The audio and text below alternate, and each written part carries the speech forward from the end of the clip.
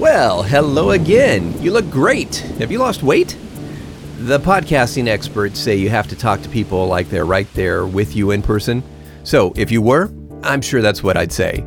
Thanks for tuning in to another episode of The Lord of the Storm, your favorite Bible reading podcast hosted by me, Dan Parr, your Bible reading friend. If you are new to the program, welcome. If you're a regular listener, I'm glad you're back.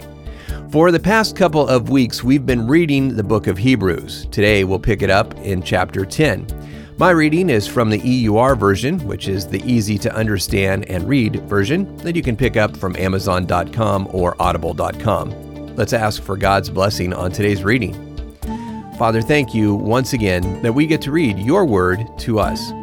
Help us to focus and to hear from you today. We ask in Jesus' name. Amen. Hebrews 10. For the law, being a shadow of the good things to come, and not the very image of the things, can never, with the same sacrifices year after year that are made continually, make perfect those who draw near. If they could, wouldn't they have stopped being offered because the worshippers, having been once cleansed, would have had no more consciousness of sins? But in those sacrifices, there is a yearly reminder of sins. For it is impossible that the blood of bulls and goats to take away sins. Therefore, when Jesus came into the world, in Psalms he says, "You didn't desire sacrifice and offering, but you prepared a body for me. You had no pleasure in burnt offerings and sacrifices for sin." Then I said, "Behold, I have come, in the scroll of the book it is written of me, to do your will, God." Previously saying, sacrifices and offerings and whole burnt offerings and sacrifices for sin you didn't desire, neither had pleasure in them, those which are offered according to the law. Then he said, "Behold, I have come to do your will." He takes away the first so that he could establish the second. By that will, we have been sanctified through the offering of the body of Jesus Christ once for everyone. Every priest stands day after day serving and offering the same sacrifices which can never take away sins. But Jesus, when he had offered one sacrifice for sins forever, sat down at the right hand of God. Since then, he is waiting until his enemies are made a footstool under his feet. For by one offering, he has perfected forever those who are being sanctified. The Holy Spirit also testifies to us, for after saying in Jeremiah, "This is the covenant that I will make with them. After those days, says the Lord, I will put my laws on their hearts. I will also write them on their minds." Then he says, "I will remember their sins and their iniquities no more."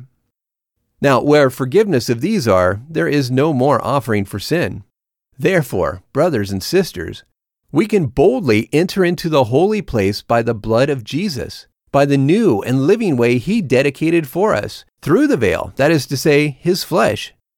Since we have a great priest over God's house, let's draw near with a true heart in fullness of faith, having our hearts sprinkled from an evil conscience, and having our body washed with pure water. Let's hold fast the confession of our hope without wavering, for he who promised is faithful. Let's consider how to encourage one another to love and good works, not forgetting to gather together, as the custom of some is, but urging one another, and so much more as you see the day approaching.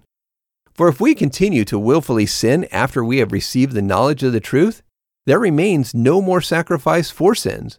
But there is a certain fearful expectation of judgment, and a fierceness of fire which will demolish God's enemies.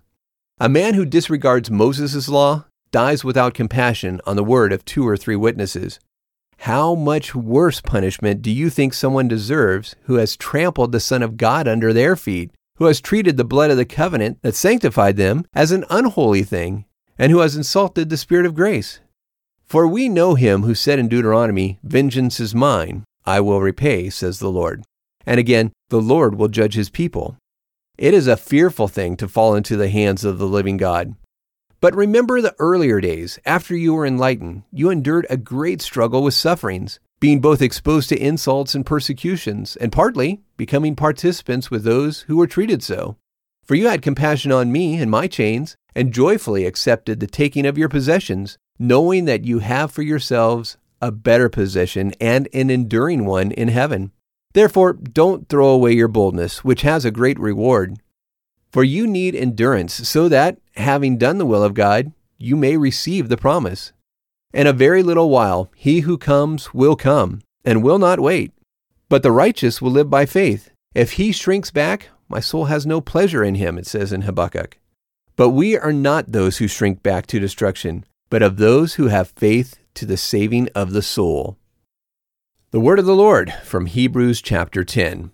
We can have confidence before God because of what Jesus has done for us on the cross. That is it for today, but I wanted to remind you that if you need peace with God, confidence before Him, to know that your sins are forgiven, start talking to Him. Tell Him that you want to be right with Him. And know that by asking Jesus to come into your life to forgive you, you become a new creation in God's sight, holy and blameless. It all starts with that first step, admitting that you have sinned and need God's forgiveness. Once you do that, He will walk with you through the rest. Get into His Word, and He will show you the way. Today's episode is sponsored by my own EUR version of the Bible that's available on Amazon.com. Thanks for listening today. God bless.